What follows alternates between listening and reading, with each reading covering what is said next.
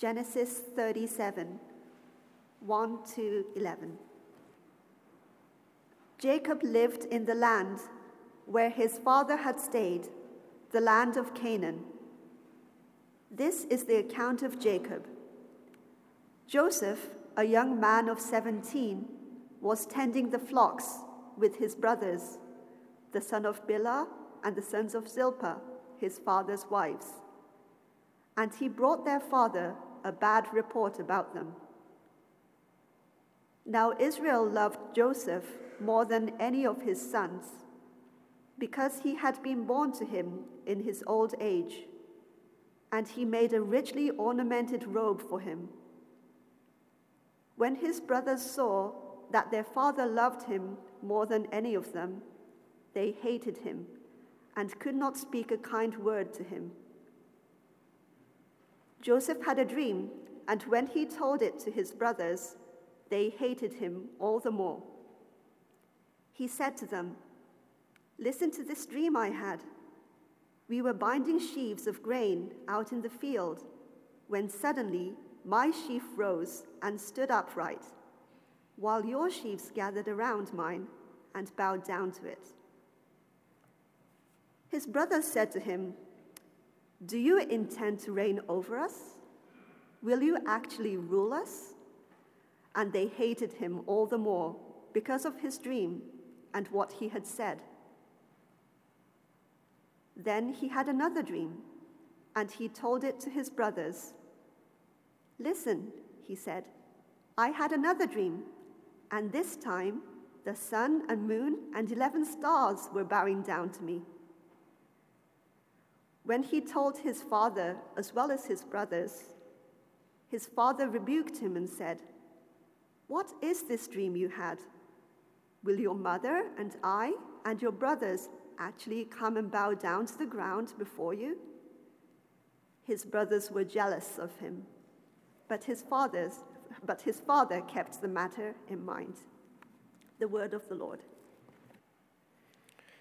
As the story goes, the anger of Joseph's brothers are going to move them first to be tempted to kill him, which is an embarrassing little feature of this story, and secondly, to a group decision to sell him, to sell him to foreigners, to kind of rid him and his, in their interpretation, his impertinent, self-centered personality out of their stories and out of their narratives. One of the things that they fail to see, though, and you might have thought that they would have maybe explored this capacity for dreaming a little bit further, is that this was an enormously talented young man. The word that we would use in the church for Joseph would be gifted or called or anointed.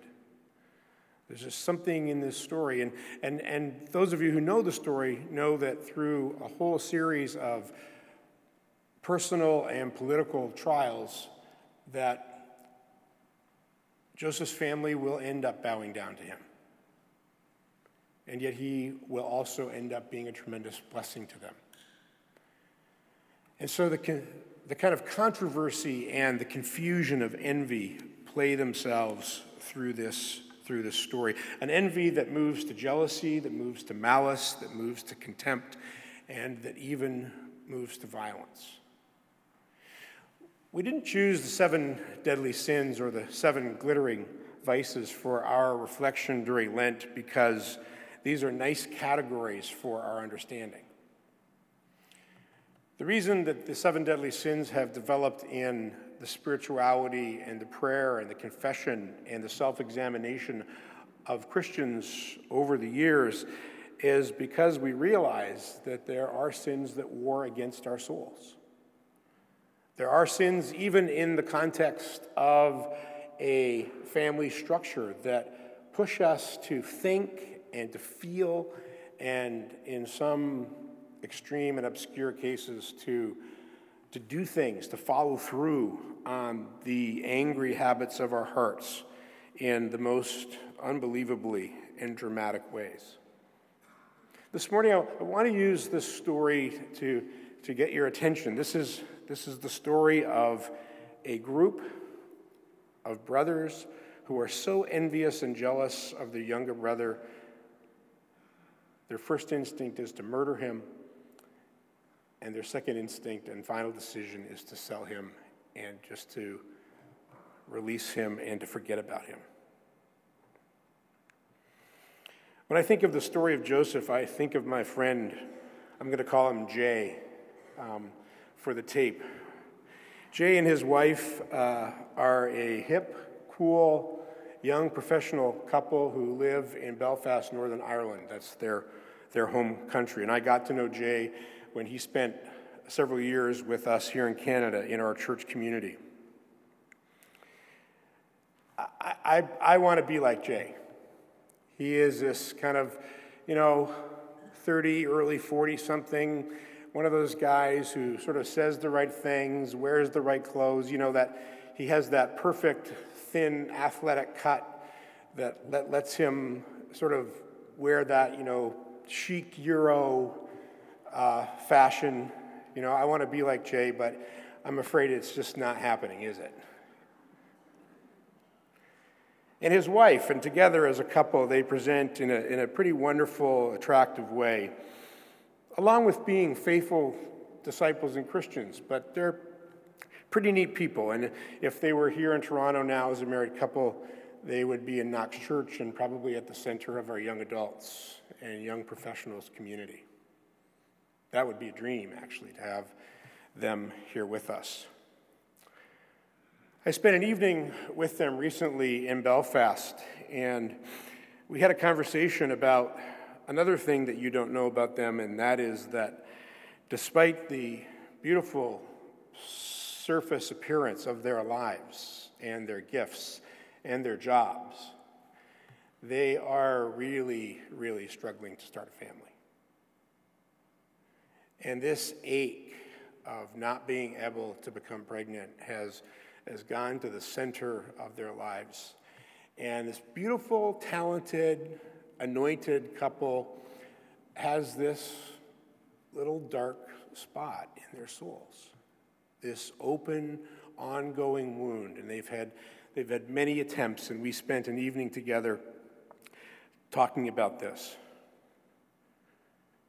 One of the things that we were talking about, because I had joked that I'm not much for social media, and that their Facebook page is the only Facebook page that I visit. I don't have a Facebook page, but I can teach you how to get on if you want to know that. And I go to their Facebook page. They're the only people, literally, people whose Facebook page I go to because they come up with the most wonderful 3-day exotic vacations in Europe than you could ever imagine. And so I sort of, live vicariously through this young couple who goes skiing in Switzerland and a romantic weekend in the south of France and so on, in these little easy jets for 17 pounds. You can fly anywhere you want. For us, travel is such a big deal. And the conversation turned to their experience of Facebook and the way that they keep up with their friends and their extended family community and their church friends through Facebook.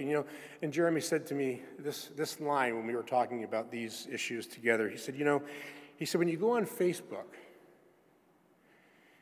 he said, there's a really strong temptation with how people present themselves and how they present their children, how they present their families. There's a really strong temptation to think that people's lives are just a little bit more perfect than your life. I thought to myself, there it is. There at the center of our culture is the temptation to be envious. Somehow built into the fabric, maybe not even meaning to create envy in a community by just portraying your family or your children in positive light for your friends and others to see. But we do live in a culture of envy and a culture of discontent. This is bred in the bones of our culture, this culture of comparison and competition. All you have to do is to think about the taken for granted approach that we live with and that we succumb to and that we experience in terms of marketing and advertising and entertainment. This strategy of developing discontent in the life of a potential customer. And this troubling dissatisfaction that then becomes the means for people to participate economically goes right to the center of human identity. I'm not going to lecture you on the social crisis of young females and males in terms of their body image. But in some way I can understand it. I'd love to be like Jeremy and just wear that beautiful Euro cut suit instead of the sort of square box that I'm usually going to be wearing. These strategy makes us feel insecure about our bodies, about our lifestyles, even about our homes, that our homes, for the most part, are really meet our needs. They help us, they bless us, and yet there's this constant desire for something else, for something more, and seeing the images of other human beings, whatever the medium, and to have something take place in us that develops this deeper desire and this want. You know, one of the most wildly attractive television programs right now on specialty TV called The House of Cards, in a kind of a crazy way, explores the jealousy and the envy through the lens of a tragically flawed political couple. And yet hundreds of thousands of people signing up to watch this show, even though it's very dark and very twisted and portrays anything but a husband and a wife in a healthy, committed relationship. Ecclesiastes 4 in the scripture has a way of nailing our culture, doesn't it? If some people think that the Bible is just so out of touch and so outdated, but there is this uncanny capacity that the scripture has for connecting with who we are and actually what is going on in the habits of our hearts. Ecclesiastes 4 says, "And I saw that all toil, that all work, and all achievement spring from one person's envy of another. This too is meaningless, a chasing after the wind."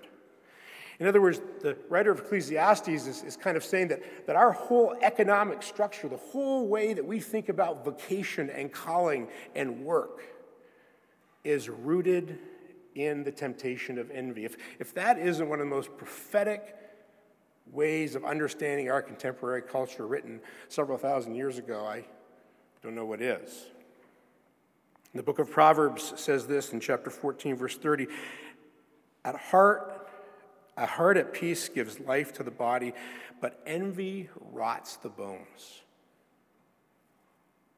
And so it's no surprise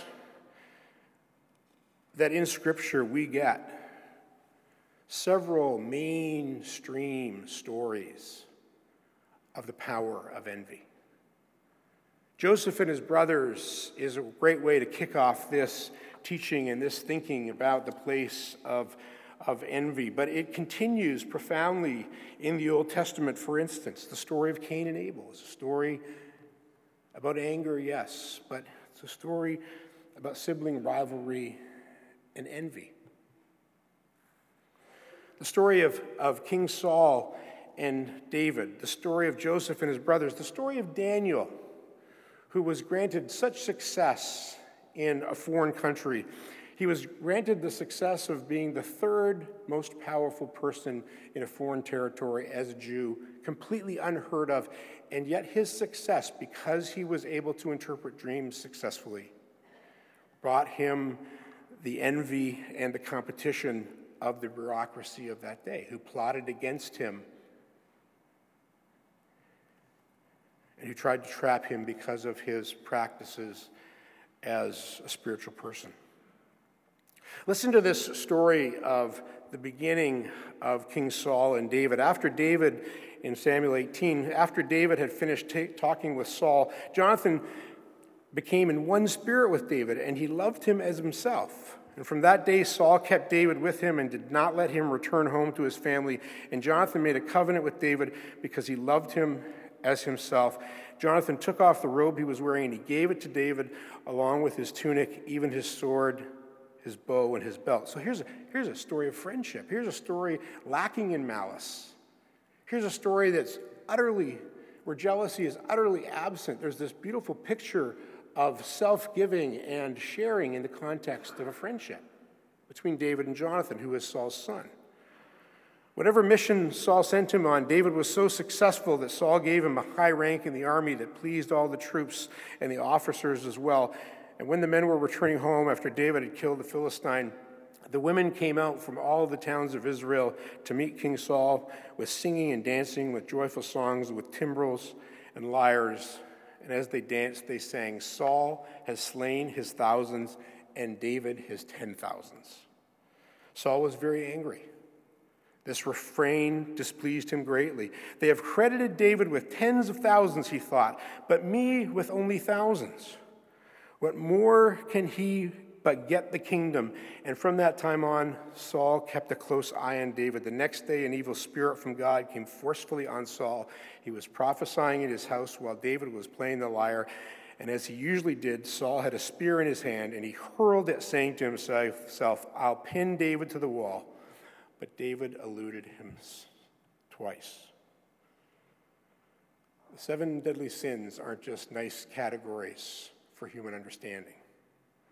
The 7 deadly sins are habits of the heart that have a potential to rule over us, that have a potential to move us out of the goodness and the will of God into a dark and deeper place. Listen to a couple of quotes on the nature of envy. Envy entices us to look across the fence and to hate our neighbors because their grass is greener than ours. We are envious. When we are envious, we have a sudden turn. We have suddenly turned into a competition. We feel threatened, and so we covet what we think others are or have. Michael Mangus, a psychologist from Wheaton College, writes this: "Envy is dissatisfaction with who God has made me to be. It is also the suspicion that God is withholding what I deserve and giving it to someone else. When we wish we were smarter than another, or richer than another, or more beautiful than another, we succumb to the sin of envy."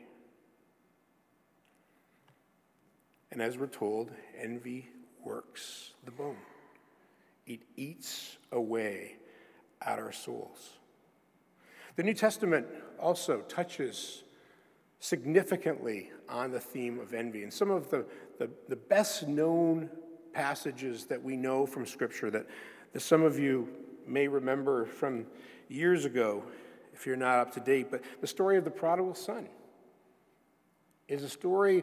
A man had 2 sons, and when the one who had completely ruined his life decided to renew his relationship with the family that he rejected came back, his older brother, who had stayed and helped his father run the farm, was enormously envious and jealous because he didn't get that he was, in fact, blessed and always had been blessed and loved. There's the story of Mary and Martha and the implication of the envy in sibling rivalry. There's the implication in John's Gospel, chapter 21, of this beautiful story of the reinstatement of Peter, and yet Peter still wants to know what the Apostle John is up to.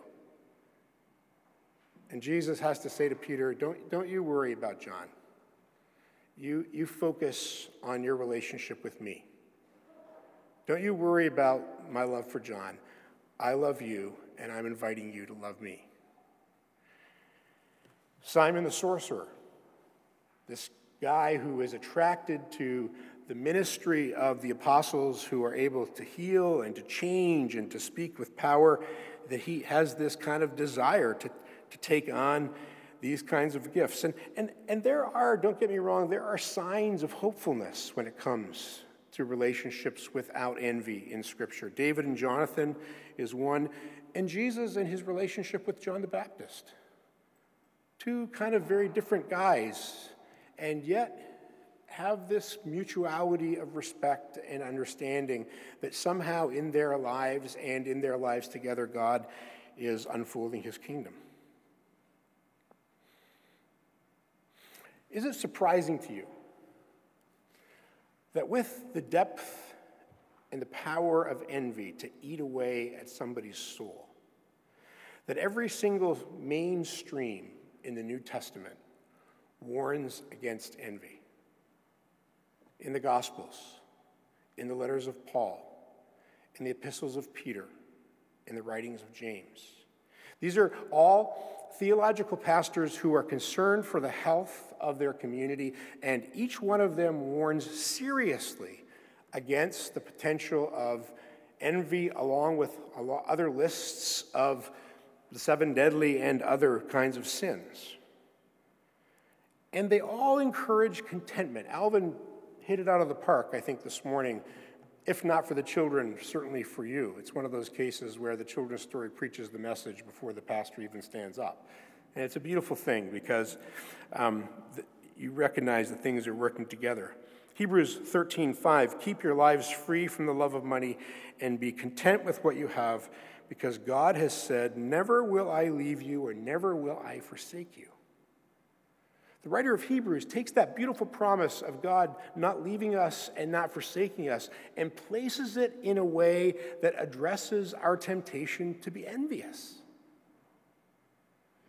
That the sin of envy is, and the practice of envy and succumbing to an envious spirit is something that happens when we actually forget about who God is. We're not just talking about relational psychology. We're actually talking about theological understanding. We're actually talking about understanding our relationship with God. And somehow, when we forget the nature of our relationship with God, when we forget who God is, then we lower ourselves, it seems, to a kind of a comparison approach to other people and to ourselves. Paul writes to Timothy in 1 Timothy 6, but godliness with contentment is great gain. So there is something to be gained in life, but godliness with contentment is great gain.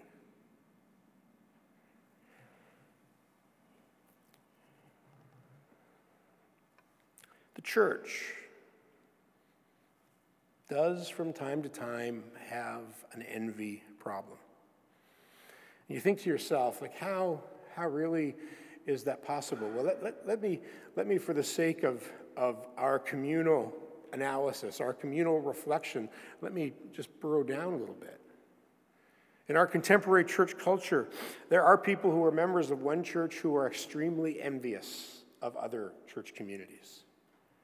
We just wish that what we hear or what we have experienced or what our friends tell us is going on down the street or uptown or across the city, we just wish that that was happening, so wish that that was happening in our context.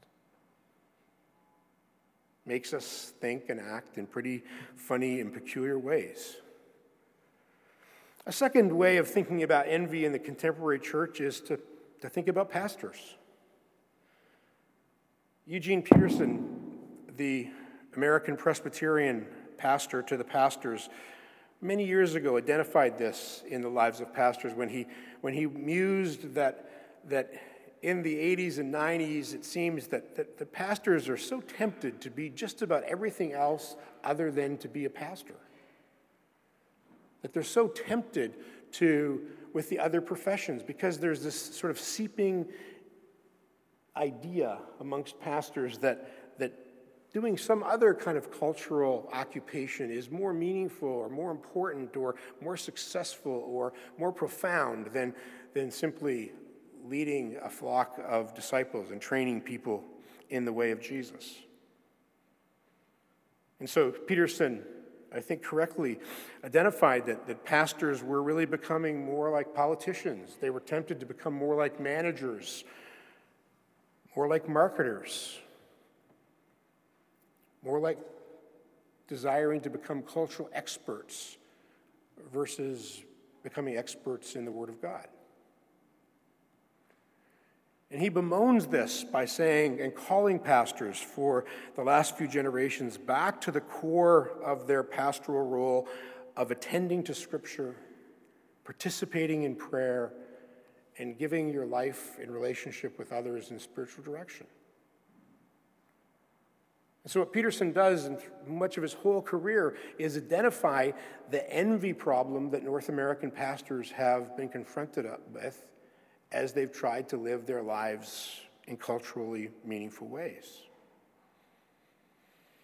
Then there's a more common one that I think is probably at the core of much of the New Testament writing about envy and dissatisfaction, and that is the kind of envy between people.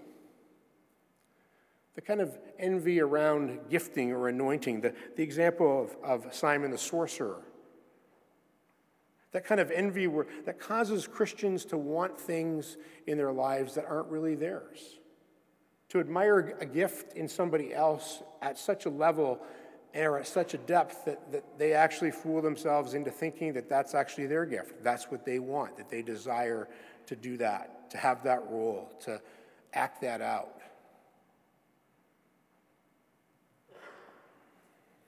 Wanting what someone else has and thinking about your identity because of your attraction to what somebody else has.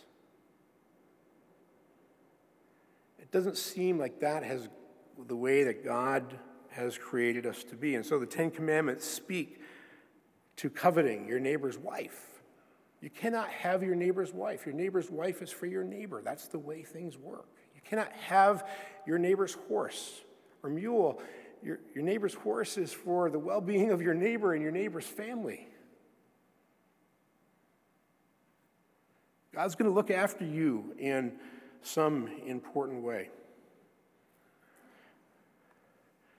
I think the real tragedy, though, in the church when it comes to envy has to do with a core responsibility and calling and blessing that we have as Christians, and that is to disciple one another.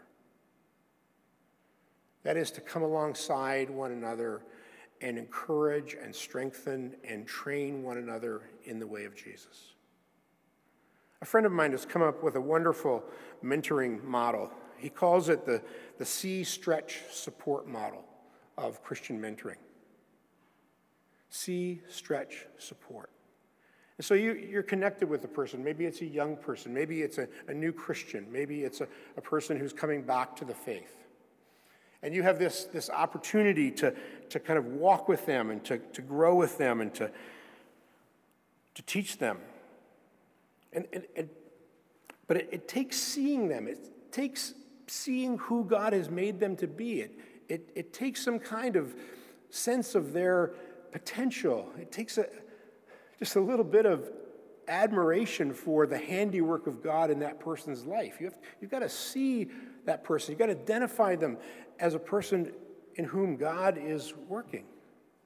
And then the stretch is you develop by the Holy Spirit a strategy to help that person move from where they are to where you sense God is calling them to move.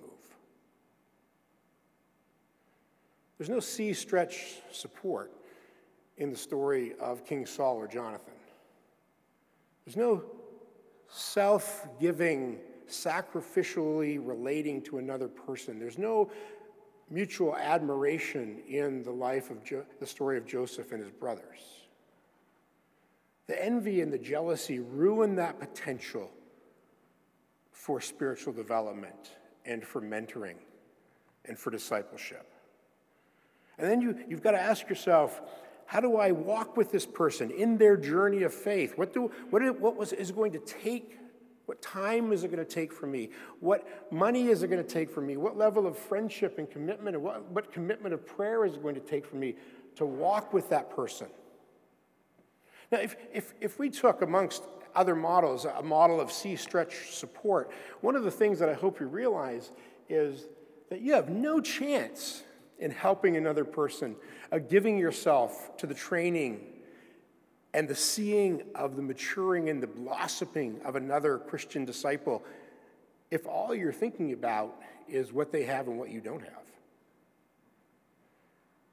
Envy has this ruinous capacity, not just for jealousy, but also a murderous capacity to destroy the beautiful community of the church who are called to disciple one another in the way of Jesus. A passage that has been ruined in some people's minds by wedding ceremonies is the Apostle Paul writing about love in 1 Corinthians 13. I don't think weddings have ruined this passage as long as we allow it to stay alive in our normal lives. Although if you watch The House of Cards, envy in a marriage is ruinous and evil.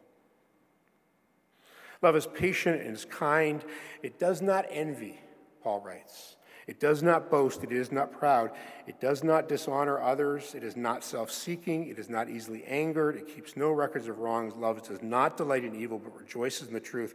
It always protects, always trusts, always hopes, always perseveres. Always hopes. See, stretch, support. You're hoping. You're longing for the success, for the growth, for the development, for the maturing of another person.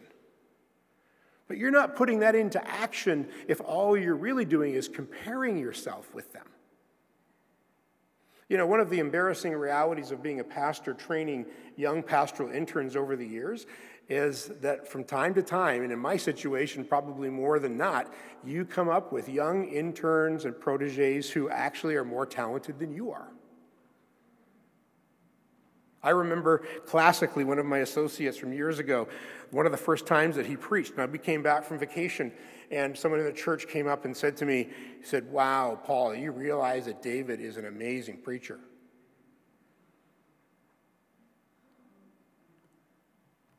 I said, "Yeah, I wouldn't have had David preach if I didn't know he was an amazing preacher." But there's a strong temptation to avoid. And young people in ministry, men and women, they need people to love them, to care, to see, stretch, support. Where envy is not in the room, but hoping all things, dreaming all things. Can you imagine the story of Joseph and his brothers if the brothers and the father had realized the talent? As quirky as it sometimes shows up in young, immature, unformed people, sometimes shows up in a kind of an arrogant way that is off-putting, but to actually see the capacity for leadership, to see the capacity for wisdom, to see the capacity for dreaming, the church could unleash that in our time. The God-given Holy Spirit anointing of young men and young women to enter into the life and the leadership of the Church of Jesus Christ. Who is going to see, stretch, support, not an envious generation who is jealous of the energy and the education and the strength.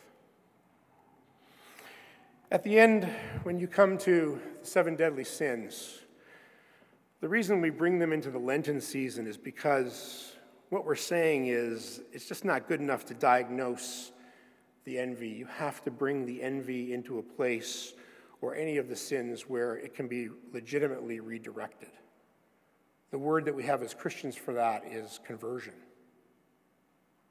The reason we bring the 7 deadly sins into the season of Lenten is so that we can look at Jesus as we follow him on his pathway to the cross, and we can look at our own lives and recognize and remember that Jesus is God's remedy for the deep, dark, seriously twisted habits of our hearts.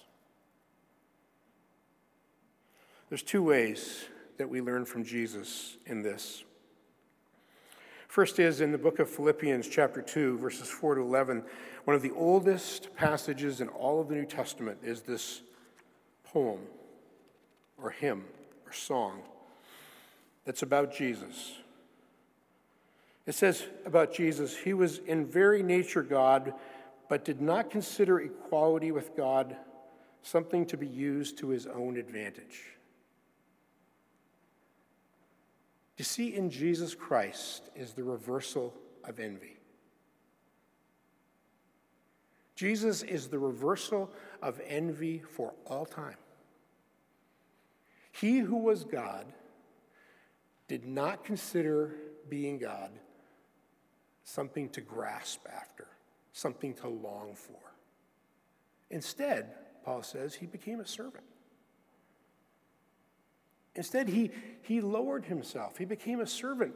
And why did he become a servant? If I want to connect it in the sermon, it's because he came to give his life to see us as God's called people and beloved people, to stretch us so that we would become who God created us to become, and to support us by living our lives and by giving us the gift of the Holy Spirit to continue in his way as the way to God.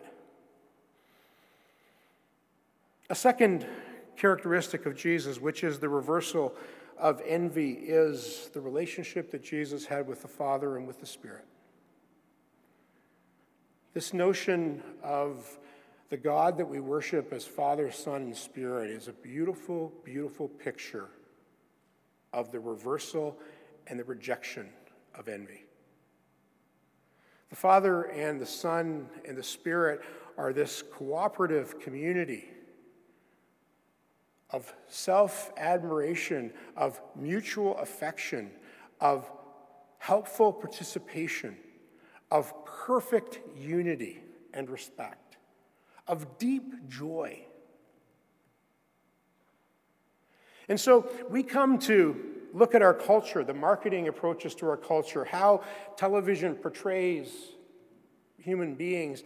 We come to believe that the way of Joseph's brothers, the way of King Saul, the way of Martha, the way of the older son, that these things are, we just throw up our hands and say, that's just the way the world is. It's just filled with envy. That just seems to sort of be the economic engine and the social engine and the psychological engine for how things work out. No, that's absolutely not true. We reject the temptation and the spirit and the practice of envy in Jesus' name. And we do that because Jesus shows us that God is a community of perfect friends without envy, with mutual love and mutual affection. Thomas Torrance, Presbyterian Reformed theologian, writes this: God has not willed to live alone, but to create and seek others distinct from himself, upon whom to pour out his Spirit, that he might share with them his divine life and glory as Father, Son, and Holy Spirit. That's why the apostles are crazy when envy seeps into the life of the Christian community, because the Christian community, we are the friends that the Father and the Son and the Holy Spirit have gathered together in that beautiful new communication and conversation and community. And so it's completely counterproductive to the very nature of God, to the very nature of the universe, for envy. How ironic that envy fuels our entire culture, and at the center of the universe, we are created for something so much more beautiful. And Jesus reveals that to us, which is why we watch him closely on his way to the cross, even as we struggle with the sinfulness of our hearts that seek and threaten to destroy us. That's why the season of Lent is ultimately a season of renewal. 3 things. To remember when you are tempted with envy. That same voice, number 1, that spoke to Jesus and said, "You're my son in whom I am well pleased. I love you," is the voice of the Father who is your heavenly Father, who speaks those words to you. You are my son, you are my daughter, in whom I am well pleased. Allow the truth of Jesus, the truth of the gospel, to sink into your hearts. Psalm 139, the psalmist writes, "For you created my own inmost being, you knit me together in my mother's womb. I praise you because I am fearfully and wonderfully made." What that psalmist is saying is you don't have to be concerned about the grass being greener on the side of over anybody's fence. You have been fearfully, wonderfully made yourself. One of the beautiful gifts of community is when we live long enough in the community of the church, we realize and we come to respect the unique gifts and capacities and insights and journeys of other people. It's a wonderful, beautiful melting pot that takes place when we realize that God has gifted all of us for each other. Not to be envious of that, but to celebrate that and to be confident in that. And finally, in Ephesians 4, we are God's handiwork or workmanship, created in Jesus Christ to do good works, which God prepared in advance for us to do. The word workmanship or handiwork can be translated to be a poem. What it means is this, that we are God's work of art. When you realize that you're loved by God, when you realize that each and every one of you, that you have been knit together in your mother's womb, that there's a kind of perfection around who you are. Even though your temptation is to see that as second best, I'm telling you this morning, you are God's handiwork. You are God's poem. You are God's special sculpture and work of art. Your talents, your gifts, your strengths, your disappointments, all of those things are being shaped for you to become a disciple of Jesus Christ, to live in this community, to live at peace and love with one another, to the glory of God, in the image of Jesus Christ, in the power of the Holy Spirit. That's who you are. Envy is a strong, tenacious temptation.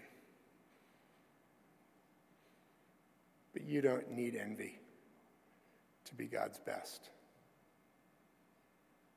You don't need envy to experience the fullness of God's love.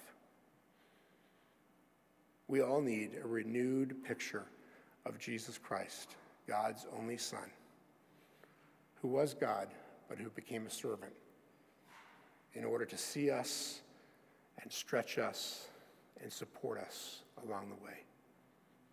And we're a community that's created and called to live with one another according to that vision. In the name of the Father, and the Son, and the Holy Spirit. Amen. Please join me as we pray.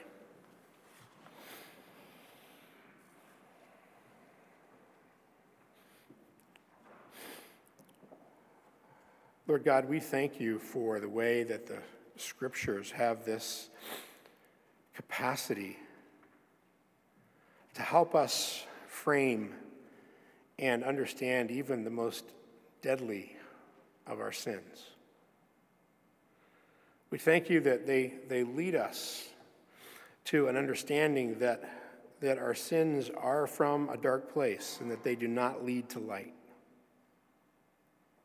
or to joy or to peace. That the very thing that we're after, the very thing that we think someone else has, the very thing that ruins our relationships with other people is the very thing that we don't need because of your great love for us. And so we pray that these sins, these glittering vices that we have been talking about along the way during this Lenten season as a community, we pray that you would release us from their power. We pray that you would help us to recognize that you have created us and crafted us and called us and chosen us for something so much more beautiful than the angry, resentful directions that our hearts sometimes take us in. Help us to see the beauty in one another, and help us to commit ourselves like you've committed yourself to caring for one another, for teaching and training, for seeing, stretching, and supporting one another in the way of Jesus this Lenten season and in the days ahead. We pray for this same spirit for husbands and wives, for good friends, for close colleagues and teammates. We pray this for parents with their children, and we pray this release of envy between siblings Do this in our community and in our families through the presence and the power of your Holy Spirit. And help us to keep our eyes on Jesus, in whom there was no envy and only love. Amen.